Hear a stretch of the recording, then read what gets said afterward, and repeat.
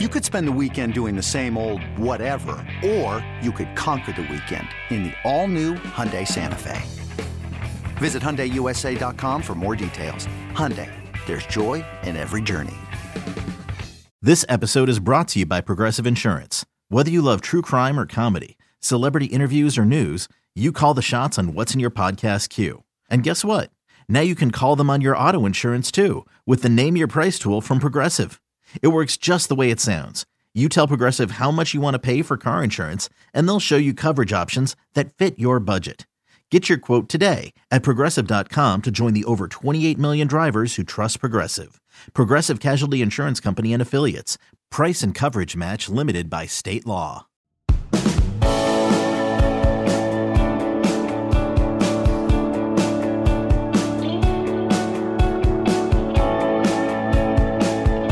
What I don't get, maybe you can help me with it tonight. What I don't get is we claim to be in a season of chaos. We claim college football is the most unpredictable sport in the world. And I always agree. I always agree when we say that. And yet, we get to weeks like this. And if you dare to even tiptoe around the idea that a single upset's going to happen, people call you an idiot. And I just ask you this. You know, people call the JP poll stupid all the time. Well, I ask you this. If I were to tell you in August, we're going to have half a dozen undefeated teams in the ACC at the end of September, and none of them are going to be Clemson. In fact, Clemson isn't even going to be just a one-loss team. You would have called that dumb. And yet here we are. So, never make fun of predictions, because the stupider they sound, half the time the more likely they are to come true. We are jam-packed high atop a somewhat rainy downtown Nashville, Tennessee. It's Late Kick Thursday, September 28th, the year of our Lord 2023. Are upsets on the horizon. This is where I don't look at the camera, I look through the camera and freak people out in the process. Be glad you're listening on podcast right now if you are, but Kansas is going to Texas Saturday. Michigan's going to Nebraska. Georgia's going to Auburn. All these big favorites going out on the road. Notre Dame's going to Duke. It's a 5.5-point line and people aren't even talking about it. Well, we are. We're talking about it here. I'm going to do some game predictions tonight. There was just mass hysteria when we didn't do South Carolina, Tennessee the other night. We're going to do it tonight, guys. I just couldn't fit it all the other night. Immunity. We're going to do it tonight. I got Kublik on the show. A very, very poignant and well-rounded discussion with him because I happen to think that a major coach is going to retire in the next 3 years because of NIL and the portal and whatnot. I think that, and I'm going to talk about that with him. They're watching us in Fort Worth, Texas. They're watching us in Jefferson City, Missouri. San Diego, California is tuned in. Glasgow, Kentucky, and hopefully Glasgow, Scotland tuned in as well. I am so excited to tell you that, well, I'm excited to tell you every week the Instagram page is must follow because I give you all kinds of behind-the-scenes content in the Instagram story. That's also where we have Friday Night Lines, which is a live broadcast exclusively on Instagram on Friday nights where we go over the final betting picks for the week. And I take your feedback and you ask me about a game. I look at the model. I tell you what it says. But I'm excited to tell you this week, I'm going to be in Columbus, Georgia. I'm going to be down home and maybe even in Harris County, Georgia. And that's where Friday Night Lines will emanate from. So, hey, I can guarantee you good food, good signal, and that's about all I can guarantee you. Hopefully winners, but I never guarantee that. All right, let's dive into the show. So, boom, double clap. Upsets could be on the horizon in Week 5. Some, the casuals, would call this a sort of sleepy weekend. That just means it's a dangerous weekend.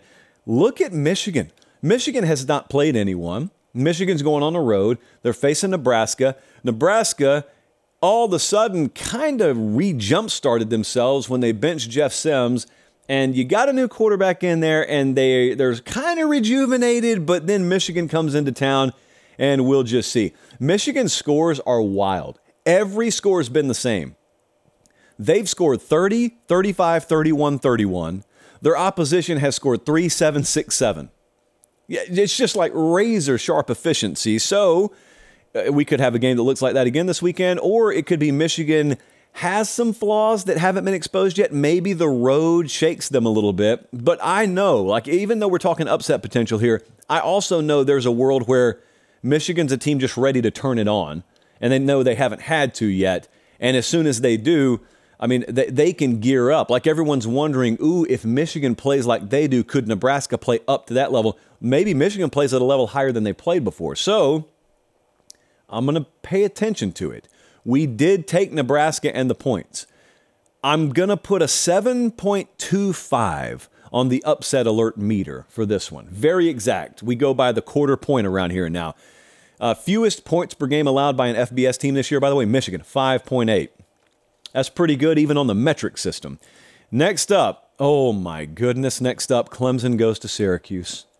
Syracuse upset Michigan one time in the Carrier Dome, and forevermore people will say, be careful going to the Carrier Dome.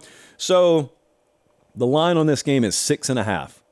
Clemson favored. They just came off a gut-wrenching overtime loss to Florida State. Some would say their season's goals went up in smoke, and that just means you have to redefine your goals. That's so easy for me to say. All I have to do is sit behind a microphone. They actually have to do it in person. This is a Super Bowl for Syracuse, obviously. Syracuse is undefeated. Clemson's a 2-loss team. Oh, by the way, it's a good spot in the show to stop for a second and ask, are you what your record says you are? Are you? No, everyone quotes Bill Parcells, forgetting he said it about pro football. You are not what your record says you are exclusively in college. Here's the evidence. A 2-loss team is favored by a touchdown in an undefeated team's building. They play in the same conference. So you're not always what your record says you are. That doesn't mean Syracuse can't win this game, though. I'm worried about it. For Clemson, I'm worried about it. So you're going to find out what kind of heart and what kind of resolve and competitive character they've got in that building. I'm going to put an 8 on this one, only because it's unfamiliar territory. When have we ever seen Clemson in this spot? If Bama loses another game, the following week, I'll ask the same thing about them. How are they going to look? It's foreign territory. We don't know. So it's an 8 for me on the upset alert meter. Notre Dame's going to Duke. Notre Dame, I saw in person, have a game snatched from them by Ohio State last week. I'm not saying they gave it away, because you can't give a game away if the other team doesn't take it. This line's 5.5, guys. Notre Dame is going to Duke, and it's not being talked about nationally, and it's because it's Duke. And it doesn't matter that Duke already beat Clemson. People will not respect Duke football because of what I just said. It's Duke football. So here's what I did. To help you, I prepared a helpful mental exercise. I had producer Jesse look at the AP poll because I don't believe in it. Jesse told me that the teams sort of around where Duke is in the AP poll are North Carolina and Miami. So I want you to pretend that Notre Dame's going to North Carolina Saturday, or Notre Dame's going to Miami Saturday. All of a sudden, voila, the nation takes the game a lot more seriously. That's how you should be looking at this game. And I've got external dynamic questions about Notre Dame as well. Now, their season's not up in smoke, but they just got beat by Ohio State. They got to get right back up. They got back-to-back road games against Duke, Louisville before they come home for USC. There is no time to lick your wounds here. And they got to go on the road, and I'll tell you what they've got to do. Don't turn the ball over a whole bunch in plus territory. That'd be factor number one. Factor number two is they got to take Sam Hartman. If he is the strength and soul of that offense, and they got to ride him. Because Riley Leonard can get it done for Duke. They got to ride Sam Hartman. You don't need to, in other words, you don't need to put the game in doubt and play another game in the teens, low 20s. You need to score points. That's such advanced analytics right there. Score points to win football games. But I've got a 9 on this one because Duke's just a flat-out good team. It's not like Notre Dame has to mess around a whole lot and give a game away. Duke could just flat-out win the game. They're that good. So, yeah, there's a 9 on the upset alert meter. This is one of the premier games of Saturday. I don't care who tells you otherwise. I'm going to be in Auburn. We've already done the game breakdown. It's on the YouTube channel if you want to find it individually. Georgia's a 14.5-point favorite at Auburn. I've been at this game many a time. Very heated. Auburn has no shot when they go to Georgia. Auburn has not a great shot in this one, but the reason I'm interested in it, the reason that I have focused on it and the reason I'm going to it is because Georgia's not as good at the moment as most of the country thinks they are. They're a very good team, and it's a year to be down a little bit because there may not be an elite team out there. I think internally Georgia knows what I'm talking about. Like Georgia knows whatever their standard is, they're not quite there. They don't quite have that depth. They don't quite have that top-end skill in their starting 22. That's a first-world Georgia problem, because they still way outclass Auburn, and they way outclass most of college football. But I say all that to ask this. What about Georgia could get exposed this weekend? And if the answer's nothing, then the answer's nothing. Like, I'm speaking very hypothetically here. You're going on the road for the first time. Auburn looked so horrible offensively last week that I think it spurs change inside the offensive mechanisms of this program. Maybe at quarterback, maybe at play calling. I talked about that the other day. It's not a guarantee. When you throw a bunch of new stuff against a wall, sometimes nothing sticks. Sometimes one or two things, maybe three things stick, and maybe they're a difference in a football game. So in college football, I always love the spot, and we got several of them this weekend. I love the spot where a team goes on the road and loses and then comes home in wounded animal mode. Colorado's in that situation. Ole Miss is in that situation. Auburn is in that situation. And it wouldn't surprise me if all three of them found a way to make their games dogfights, respectively, in the second half this weekend. And so with this one, since I'm going to be there, I'm going to put a 6.75 on the upset alert meter. And maybe Robbie Ashford, maybe he has his moment this weekend. Maybe Hugh Freeze just draws some stuff up in the dirt over there, and maybe they just strike gold a couple of times. And also, Auburn's defense is going to play at a high enough level, along with that home crowd, to keep you in the football game. It would surprise me if Georgia was able to run away and hide from them, because I don't think Georgia offensively is that team right now. So let's keep an eye. Right team is favored, but let's keep an eye on this one. Last one, we hadn't talked about this game all week. Bama's going to Mississippi State. Bama's favored by 14.5. I like Alabama a lot in this one. We're not taking them as a Ramen Noodle Express best bet. I think they're going to win and cover over there. I've only got a 4 on the upset alert meter here. Like, I don't think Mississippi State defensively, although they're very seasoned and experienced and elderly, if you want to use that term in college, I don't think they're particularly good. And so, Texas kind of fooled people when they beat Alabama, and it's almost like folks don't realize Texas is an extremely good team. Mississippi State is not.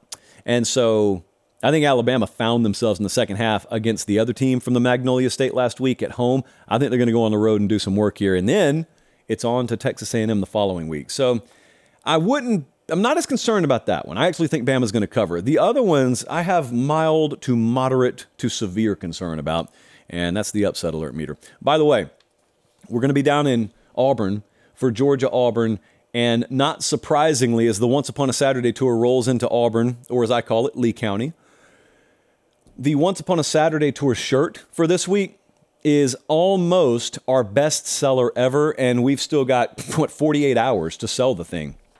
We only put it on sale 1 week. So we go somewhere, and we're in Auburn this Saturday.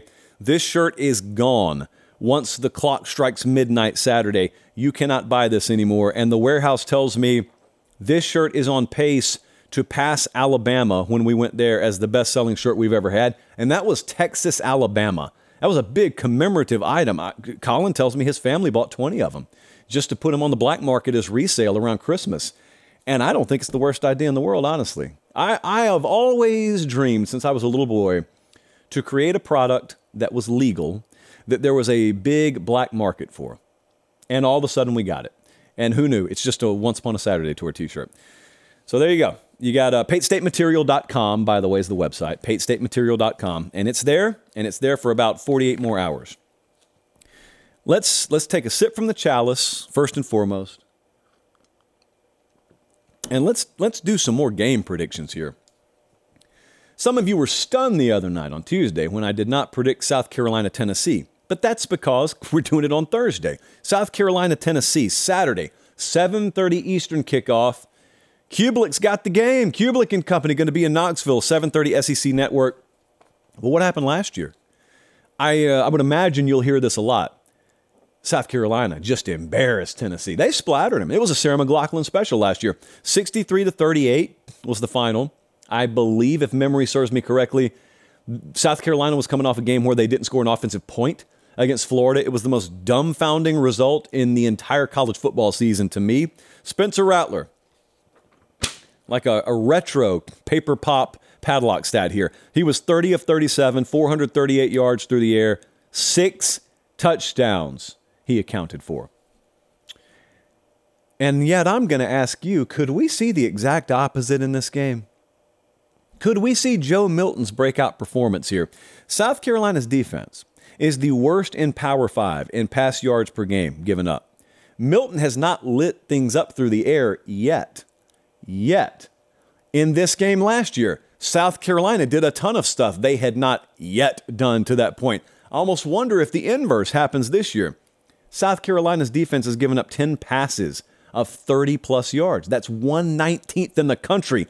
Tennessee is 106th offensively in explosive pass plays. So they haven't done it yet. Maybe they're finally facing the team they can do it against. And all of a sudden, if you get some new layer or facet, aka the explosive pass, from Tennessee's offense this week, maybe it's their hello game. Maybe it's their ignition turn game. And maybe all of a sudden, we're looking and saying, wow, Tennessee kind of did in this game what South Carolina did last year. Just a thought. Florida ran it on Tennessee. Okay, that's why Florida beat Tennessee. They ran it on Tennessee. They owned the game physically. South Carolina, to this point in the year, 2.3 yards per carry. That's dead last in the SEC. Now, there is reason to be optimistic that maybe they're finding some things at running back. Tennessee's defense, though, 4.2 yards per play allowed. That's the best in the SEC. You don't think that about Tennessee, do you? Tennessee's defense has not been terrible this year at all.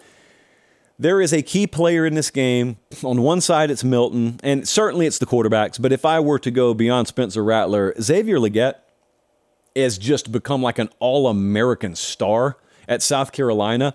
That dude has more receiving yards than the next 5 pass catchers combined at South Carolina. So I don't want to overstate the most obvious point in the world. But if you're Tennessee, you don't want to let him beat you. And sometimes this year it hasn't mattered whether you want to or not. He just has beaten you. Tennessee's gotten, defensively, 16 sacks. That's third in FBS this year. South Carolina, 127th in sacks allowed. You'll notice I keep on giving these key metrics, and they keep on tilting Tennessee. So, Colin, I figure it's about time to show what Vegas thinks and what the model thinks. Vegas has Tennessee at 11.5, minus 11.5 right now. The model is bullish, and it's bullish on Tennessee. So just as we sat here 2 weeks ago, and the model said Florida's going to beat Tennessee outright, that same model is now saying not only is Tennessee going to win, Tennessee's going to cover. Helpful number from Jesse and company. Tennessee is 13-1 under Heupel when scoring 30-plus points. I think Tennessee's going to win. I think they're going to find a way to cover. I think it's a very personal game. I think it's a very highly charged environment. Neyland Stadium will be one of the spectacle environments this Saturday night. It may not make sense to the rest of the country, but those folks have been geared up for this one since the clock struck 0 last year. They've circled it. They got it in prime time. It's going to be a good environment. Director Colin will be there, and so I think they're going to win the game. I think they're going to cover. It was a very bright, shining light, Sarajevo, and they needed to kill that light. From producers Matt Damon and Ben Affleck, explore how art and music sustained hope during the siege of Sarajevo, thanks in part to humanitarians and the band U2. U2, they represent a personification of our resistance. The Hollywood Reporter hails Kiss the Future, moving and inspirational. Kiss the future! Viva Sarajevo! Kiss the Future, new documentary now streaming exclusively on Paramount+. Go to Paramount+ to try it free. Terms apply. Many of you are going to that game. Many of you are going to games all across the country this Saturday, and I bless that. I encourage that. I welcome that. But I strongly advise you, if not implore you, go to Academy Sports and Outdoors first. You need a canopy, or maybe you just flat out need a tent. I don't know what you want to do the night before, but they've got you covered. Maybe you need a grill. Academy Sports and Outdoors has you covered. Maybe you need grilling equipment and utensils.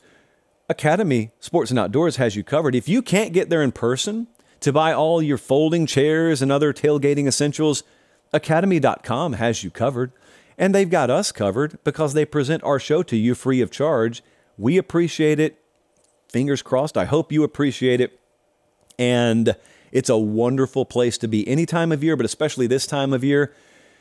Because, man, football season is a great time in general. Academy gets us. Like, they get college football season. The folks who run Academy are all college football diehards. I know because I deal with them. That's why we are partnered with them. So Academy Sports and Outdoors, if you can't get there in person, academy.com. Tell them I sent you.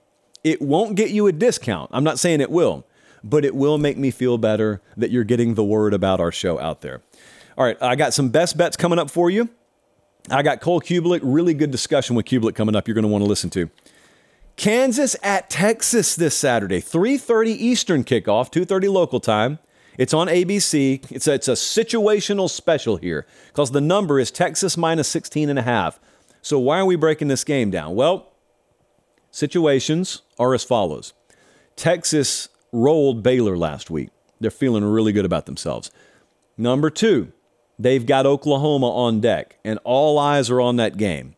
And meanwhile, here comes Kansas with the most returning production in the country, undefeated, just kind of tiptoeing into Austin. Everyone remembers 2 years ago, they came in there and they upset Texas. But what I remember is this game also happened last year, but no one's talking about last year's game. And the reason is because Texas splattered Kansas all over their own building, 55-14. So how do we prevent that from happening again? How could the upset happen here? What needs to change from last year to this year? Well, number 1, Kansas needs to run the ball. They're 13th in FBS in running right now. That's great. Problem being, Texas doesn't let anyone run on them. They're giving up less than 90 rushing yards per game. So it's a top 20 rushing offense against a top 20 rushing defense. I think the edge goes to Texas here. And if I'm right about that, that means we got to have a Superman spot here. We got to have a Superman Saturday for Jalen Daniels. Because if we don't, if that quarterback for Kansas does not go off, the blue chip ratio is ugly. The blue chip ratio, and that just means the total 4- and 5-star players on each roster, Texas 56, Kansas 6. So you've got to have your quarterback go off. He's got to throw it. He's got to run it. He's got to extend plays. He's got to make those wow plays. And if he's going to pick one Saturday to do it disproportionately, this is it. They need to force turnovers. Thing about Quinn Ewers is he's been pretty good for Texas this year. 12 touchdowns, more importantly, no interceptions. So they've got to force a couple of turnovers. They got to catch Texas sleepwalking. They've got to play with their hair on fire. And they've also got to flip the script in the second half. Texas, and how welcome is this statement if you're a Longhorn fan? Texas has been a second half team this year. They're outscoring opponents 73-28 in second halves. And that's after a couple of years of folks saying, don't worry, just keep it close at halftime. We'll overtake them in the second half. Texas sucks. Sark can't get it done in the second half. In the words of Steve Sarkisian, you are what you're intentional about. That's what he said after they beat Alabama. They've been intentional about owning the second half in these games, and all of a sudden, voila, they're a second half team. Colin, let's take a look at what the odds makers think. Let's compare that to what the model thinks. Vegas has Texas minus 16.5, and I've got to be honest with you, just like the Tennessee game, we're fatter on Texas than Vegas is. The model's got Texas minus 20. I am going to be bold here. I'm not betting money on this game, but I am going to be bold, and I'm actually going to say Texas wins it and covers. I don't think they're going to look ahead. I think even if they do, they can make up ground in the second half. I think Texas wins it. I think Texas covers. And then I think all eyes shift to Dallas, Texas, Cotton Bowl, 11 a.m. local time next Saturday. Red River Shootout. Even I'm talking about it. Even I'm looking ahead. But I can look ahead because I don't have to play the games. Let's go Ramen Noodle Express, and then let's get Cubelic in here. I hope he'll be ready by then. So, had an interesting situation earlier today. The Ramen Noodle Express, I've already got several games on the board, so I'll tell you those, then I'll tell you what happened earlier today. So the games we're already on for Week 5 are as follows. Iowa State plus 21, Fresno State minus 22.5, Nebraska plus 18.5, San Diego State plus 10.5, BYU plus 1.5, Wyoming minus 14. Those are the games we were already on.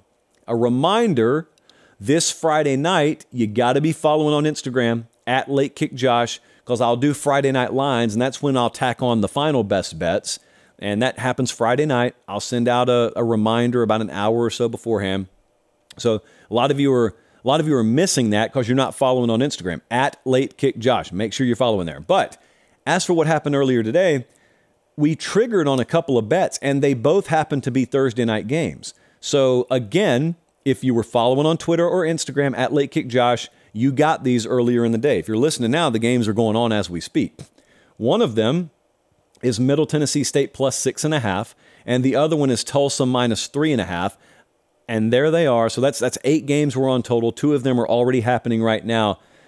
Several more are still to be added. So, Colin, let's full screen it and let's show the folks Iowa State, Fresno State, Nebraska, San Diego State. I'm doing this for those listening on podcast. BYU, Wyoming, Tulsa, Middle Tennessee State, with several more probably to be added Friday night.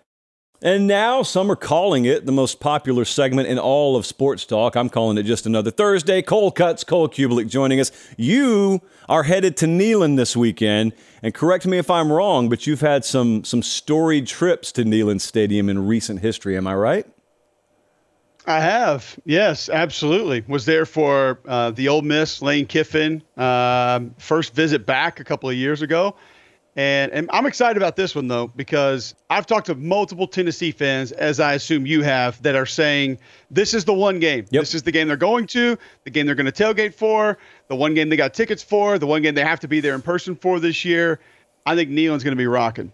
Spencer Rattler's playing great football. Obviously, Tennessee's done some good things this year, but that revenge factor I think it's going to bring up a lot of emotions come Saturday night. Yeah, they had half a 120 hung on them last year. I was at that game. I don't know if you remember. I was standing in the end zone. It was kind of chilly. It wasn't cold, but it was kind of chilly by Southern standards. I had a cup of coffee in my hand. You walked by and said, "Man, I could use some of that." And I said, "Oh, hey, didn't offer to go get you any." Just said, "That's cool. Yeah, you probably can. You probably would like some of this." And then we ended up standing on like the 20-yard line as debris rained down on the field. Really fun time was had by all. You remember that when Cadillac took over after Harsin got fired and they had that A&M game where it was just on fire. You were there for that one too. I think the rest of the country looked at that atmosphere that night and said, "Why is that place so jacked up?" I think you could have that Saturday night down there. That Tennessee game is going to be on fire, and people in North Dakota are going to say, "Am I missing something? This isn't a top 5 matchup. What's happening there?" But people bottle that stuff up like you were talking about. Carolina fans and Tennessee fans have been talking about that thing since zeros were on the clock this time last year. I agree. And I think, too, when you look at the two teams, South Carolina with Mario Anderson found a little bit of the run game last week. They've had to plug and play a couple of offensive linemen, a couple freshmen helping out up there. I mean, think about with Juice Wells out, Xavier Legette now leads the nation in receiving yards. He's been big time. But you got a quarterback that's throwing the ball to Luke Doty, handing the ball to Dakereon Joyner. Nothing against those two players, but it's just they're kind of patchwork all over the place. Yeah. And defensively, they got a bunch of veterans on that side of the ball that could complicate things for Joe Milton and company. I'm not as down on the Tennessee offense as everybody else is. I think Joe's just kind of managing and running the offense in a good way. So interested to see if they can sort of light it up a little bit more Saturday night. We talked about it earlier in the show. If there is an ignition moment for the Tennessee passing game, this is probably it this week. All right. I do not traffic in the AP poll. I know you at least give it a passing glance per week. So let's start firing these questions off. I know this is the direction you want to go. So I'm teed up. I got the friction between my hands. Let's get hot here. All right, so you can ignore the AP poll you want. It's still newsworthy. Some people say they ignore the JP poll, even though it's newsworthy. But either way, they're out there, so we should pay attention to them and know what they look like. I want to know from you, which team in this top 10 has exceeded your expectations the most this season? Washington. We had Washington in the low teens or maybe around 20 in the preseason JP poll, but I take pride in the fact that now I get to look at the AP and I get to say, you guys are too low on Washington. Like I'm looking at Washington, we got them in the top 5 right now, so we've course corrected. Washington has just zoomed in the JP past where they are in the AP. Here's the thing about them. They are the top 10 team no one's really watched this year. And when people tell you they've watched a Washington game, they're lying to you. They have not watched entire Washington games. And I'm not a hypocrite because knowing we were going to go down this road today, last night I laid in bed, stay with me, I laid in bed and I watched Washington games. And I watched their game against Cal because I remember I was at Notre Dame and I had a buddy text me saying, "Ooh, Washington, they're stumbling out of the gate here." They won 59-32, and a lot of those 32 points were in garbage time. Michael Penix is like watching a ringer at the circus or at the fair who can cheat all the games that are made to cheat you. Michael Penix looks like the dude who figured out that the rims aren't quite as tight on this particular game over here, and he's just draining 3 after 3 after 3. They've got probably 2, if not 3, high-level NFL wide receivers on that team. They are not poor. They're not smoking mirrors on the line of scrimmage. They're really, really good. Really good. So I did not expect them to be better this year than they were last year, and I think they are. Absolutely. Watch the first play of the game. Left tackle pulls around, absolutely bulldozes a Cal linebacker. Yeah. Physicality at the point of attack on both sides. They had a special team score. They had a defensive score early in that game. I think, but some of us had Washington in the playoffs, so we're not super surprised that this is happening so far. So some did. Yeah. Don't do the awkward silence, please. You can't reach around because you don't have the flexibility you once had to pat yourself on the back. But we just heard you do it. So who surprised you? Is it only Washington? Like, what about Utah? Utah hasn't even played Jesse, and Utah's sitting in there in the top 10 of the AP poll right now. It would be Utah because of what they've done at quarterback and what a brilliant job Andy Ludwig has done with that offense. Not only playing a backup quarterback, but managing 2 backup quarterbacks and using them situationally.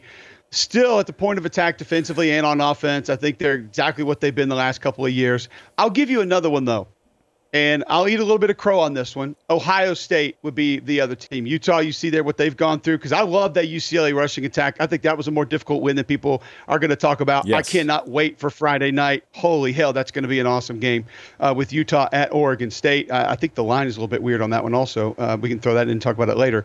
I think that's a strong resume. I thought a lot of Baylor until I saw what the Texas defensive line did to him last weekend, and I think a little bit different of Baylor now. But I will also throw in Ohio State, because I came on with you and I told you that I didn't think Ohio State was a team that was ready to win a national championship this year. We all went nuts about the receiving core. Yes, they're great, but that defensive line is proving a little bit more to me. I think quarterback being able to manage the game, make big plays in big moments, proving different things to me. And TreVeyon Henderson looks fantastic for the Buckeyes right now. So even though all of America had Ohio State probably in the top 4 at this point in the season, I did not. So I'll say Ohio State has been a pleasant surprise for me so far this year. Yeah, I kind of got to deadpan that one. I mean, some of us had them in the national championship game, so no surprise here. That line, by the way, on that Oregon State-Utah game, and that's a Friday night game, as you mentioned, Oregon State -3.5. Now the model, which I'm holding in my hand, it leans Utah, and I could not disagree with it more. I think Beaver bounce back here, and you know how rarely I use that combination of words together, but Beaver bounce back. I like Oregon State this week. What say you? I kind of like Oregon State too, because I feel like it's a bit of a must-have with what lies ahead. Being at home is going to be worth a lot. I love how DJ's come in, and they don't ask him to do too much in that offense. They will be able to run the football because they do it in so many different ways. It's just that when I saw it, I was first a little bit surprised about it, but I do think Oregon State finds a way to get that win. I just realized I just picked against Utah again. I'm 0 for 750 now over the last 750 games picking against Utah. And let me give you a little true-false. These were always the easiest because at worst it's a 50-50 proposition.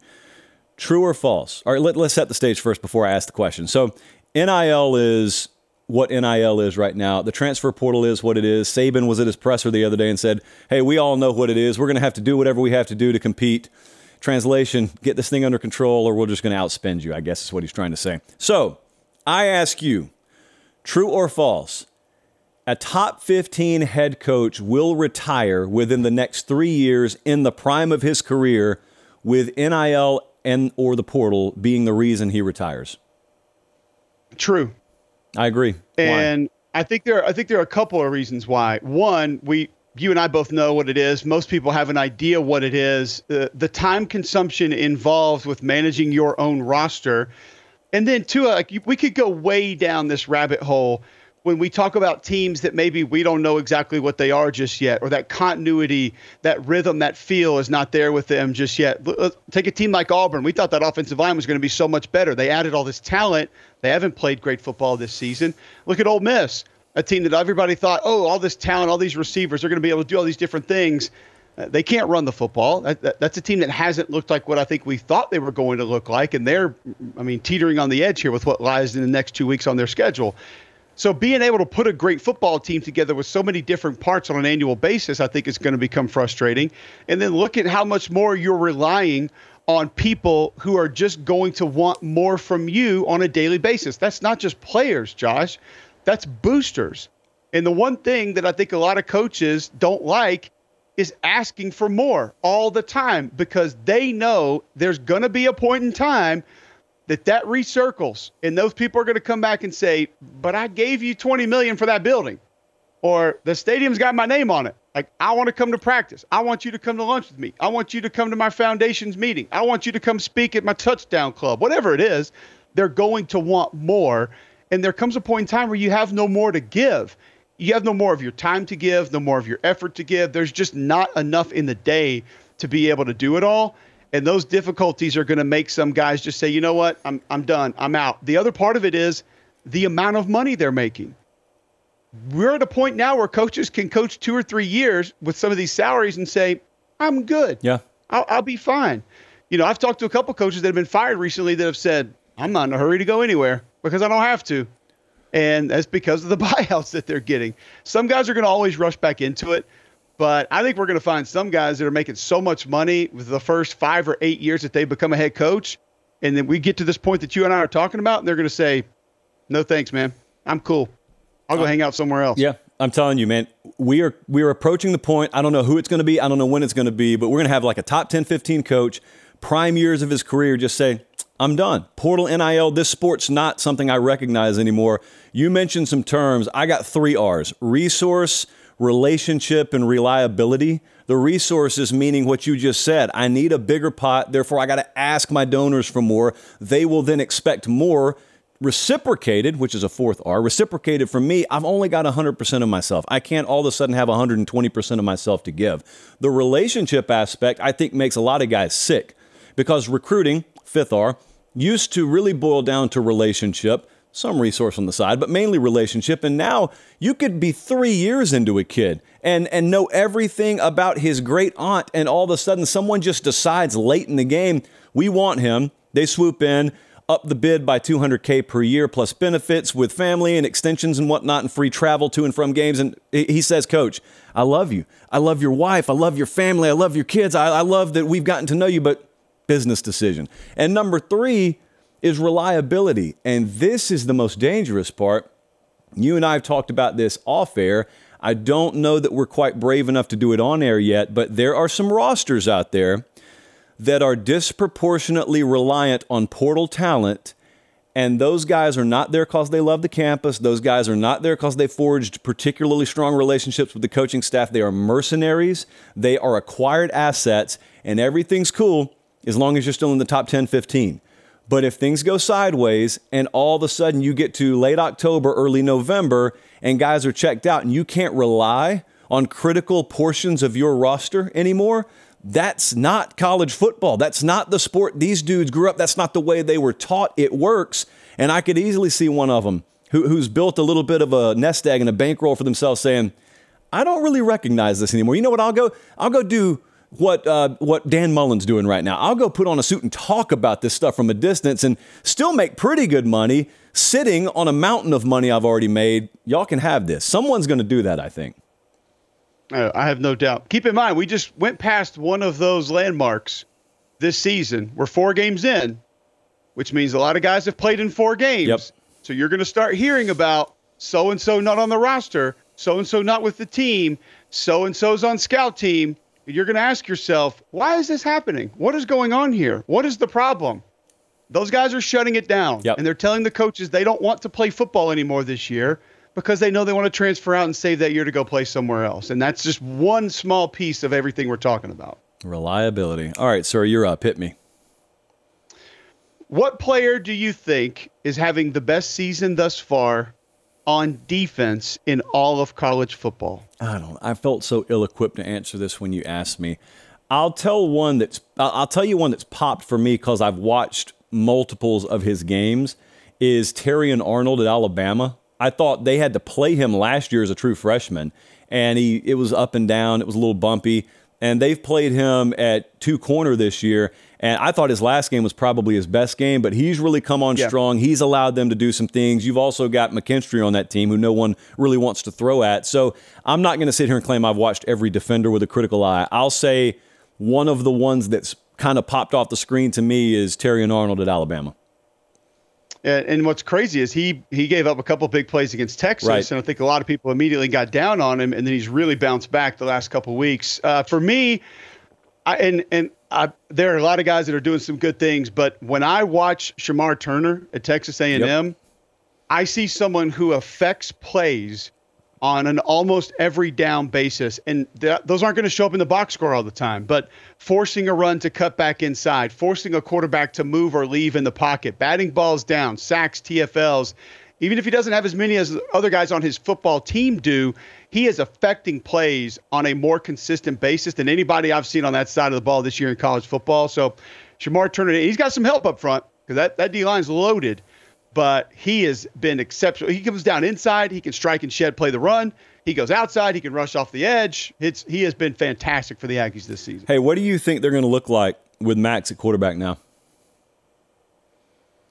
I think they'll be fine. I think that there's a reason he was the backup quarterback. So I think that there was probably a little bit of a processing issue in comparison to what Connor Wigman had. Connor Wigman gets it out a little bit quicker. So maybe less quick game, more shot plays on the outside, because I do think Max throws a nice deep ball.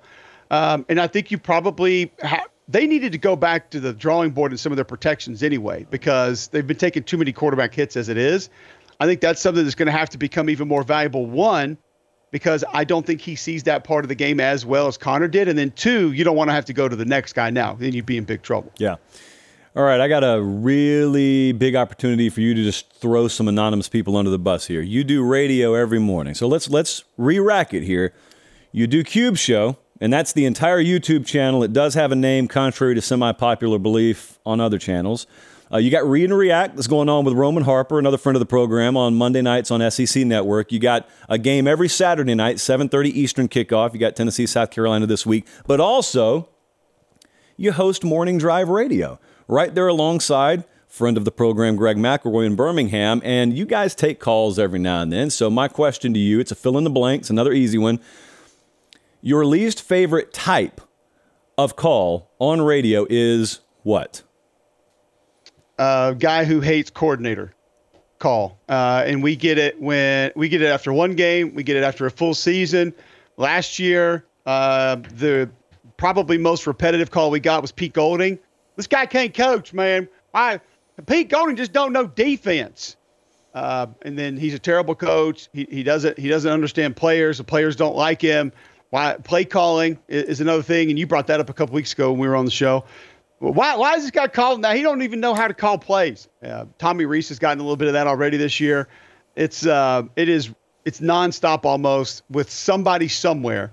But when it starts to go a little bit south on one side of the ball at Alabama or Auburn, it ignites. It's literally like gasoline on a fire, and it's sometimes hilarious, most of the time extremely annoying, because last year those calls were coming in, and I can vividly remember looking over at my computer screen and saying, now hold on a second, guys.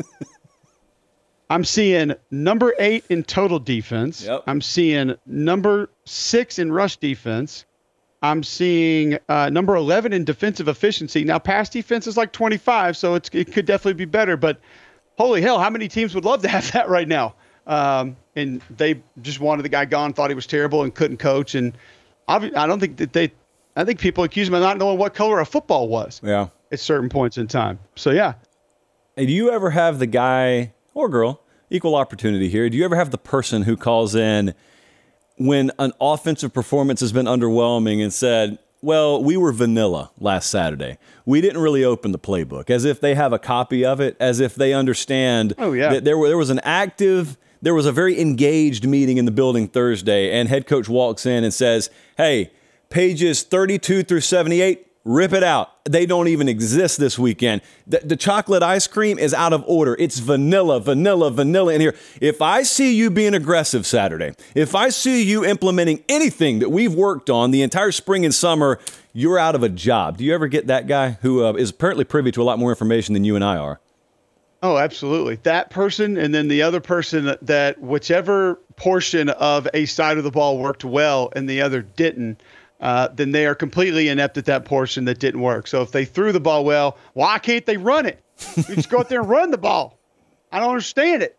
But it's always complaining about something. But usually the inept coaching and play calling are the two most consistent calls of annoyance that we get on WJOX weekday mornings, 7 to 10. So Ryan Day and Dan Lanning were taking some heat this last week, and like those dudes spoke their mind, and I'm all for it. Even if I don't like it, I'm all for it. But here's what I want.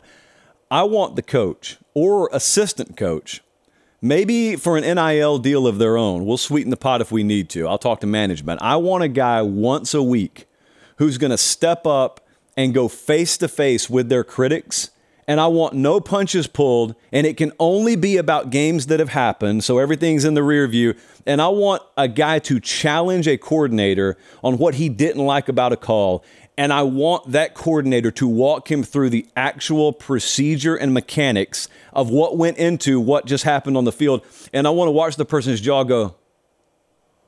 And it is slowly, the gravity takes over, and the jaw eventually hits the ground. And he's like, oh, that's what's going on every 30 or 40 seconds. That's what's going. Okay, carry on, sir. I also have the other guy, by the way, very, very plentiful in the YouTube comments, who says, I'm an idiot if I ever speak, not critically, but just less than glowingly about a team, because anyone knows we were 3 or 4 plays away from this game being a blowout. Like if we just changed 3 or 4 plays in a football game, we blow them out. And I have never once had, to my knowledge, Jesse, correct me if I'm wrong, I've never had someone come to me and say, you know, we did win by 24, but we were 3 or 4 plays away from this being a dogfight. We're probably not as good as we look. I think we kind of are secret garbage. I've never had that happen a single time. I don't know if it happens for you. It happens for me. No, I've never heard the person that that tried to qualify why the game should have or could have been closer than it actually was. That person doesn't exist, I don't think. Yeah. I don't think that's a real human. We're going to have to use AI to find that individual to call into the show. All right, I got time for one more over here. What you got in front of you there? All right, so I think one of the most intriguing games of the weekend is Kentucky and Florida, because when you look at what they've done this year, now Florida's resume is a lot better. You can't argue that. But the way what they've done, I feel like they are very similar teams, running the ball, stopping the run, how they've lost games, how they've won games. Some of them haven't lost. But I want to know, in that particular game, which player is more important to their team when it comes to them actually winning the game? Is it Spencer Rattler? Is it Joe Milton? Is it Graham Mertz? Or is it Devin Leary? And why? I think it's Rattler. I could see Kentucky winning an ugly game. I could see Florida winning a game where Mertz doesn't even throw the ball 20 times. I could see Tennessee riding a decent performance from Milton with home field and South Carolina not being able to run the ball. I could see that happening. There is no world where South Carolina beats Tennessee and Spencer Rattler is anything other than like player of the game material. His stat line, I'm sure you guys will repeat this ad nauseum Saturday night, and someone will complain about that. But his stat line last year, I think it probably needs to look fairly similar, because like we talked about earlier, someone who may not know any better would look and say, well, Spencer doesn't need to do what he did last year because Tennessee can't throw the ball like they were able to last year. Well, they haven't. But see, the thing about it is, like we talked about earlier in the show before you came on, there are a lot of critical numbers in this particular matchup that would lead me to believe it could be an ignition moment for the Tennessee passing game. So I think you are going to have to keep up with Joe Milton a little bit more than anybody else has had to keep up with him through the air this year. As Director Colin cheers in my ear, this is a welcome change from what they've seen so far. I think it's Spencer Rattler, and that's my final answer. It's tough to argue that, mainly because of the way that he's playing. I mean, that cast that we talked about a little bit earlier, Mario Anderson, nobody watched him in Division III of football. Xavier Legette has been insane, but nobody had Luke Doty catching passes or Dakereon Joyner being one of your key players on offense. And then now you got multiple true freshmen helping out on the offensive line. The one thing I'll counter with is this. Devin Leary, second in the SEC in interceptions thrown. Florida only has one takeaway this year. So the one thing that I would, I guess, counter to you and say is Devin Leary can't turn into the guy that gives Florida something they're not already getting. You allow Florida to flip the field or maybe get points off turnovers and become not only the number one defense in the SEC in total defense, which they are right now, but then one that also can take the ball away. You have no chance of winning that football game. That would sort of be the one counter that I would have to it. But I think all in all, it's absolutely Spencer Rattler based on the cast that he has and based on what he did to win this game last year and where that game's going to be. I think South Carolina's a pretty good start to go win that football game too. I think America got smarter. I think we converted a casual or 10 out there with this little back and forth this week. Okay, look, I could promote you right now. But no one promotes you better and more shamelessly than you can promote yourself. So beg people. I'm giving you 20 seconds. I'm starting the timer now. Beg people to watch your stuff. Go. The podcast this week doubled what we did the week before, and I'm going to exclusively give credit to this show for that. When you asked me about it, and I said we had a miserable week on Cube Show. All right, 10 seconds. Can you please just go click it and try to help us out at Cube Show 61 on YouTube? And you can also watch Read and React Mondays on the SEC Network at 6 p.m. Central with Rowan Harper and myself. You got 2 seconds. Do you want to do anything with it? All right, too late. Yay. 2 seconds are up. Cole Kublik, thank you so much, sir. Have fun in Knoxville Saturday night, and stay safe. By all means, stay safe. I will try. And we appreciate you guys for joining us. It's going to be a fun week. Don't sleep on weekends. Don't sleep on a single week. God only gives them 12 per season. Don't sleep on any Saturday. For Director Colin, for Producer Jesse, Bradley, the associate, probably did something back there to help the show today. I'm Josh Pate. Take care. We'll see you Sunday night for Late Kick Live. Make sure you're following on Instagram at Late Kick Josh. Friday Night Lines, I don't know that I've ever said this before, Friday Night Lines will actually emanate from somewhere in Columbus, Georgia. Yes, friends, I will be in my own backyard to do Friday Night Lines, which probably means we're going 100% against the spread this week. So at Late Kick Josh, make sure you're following. Until Sunday night, take care. Have a good weekend, and God bless.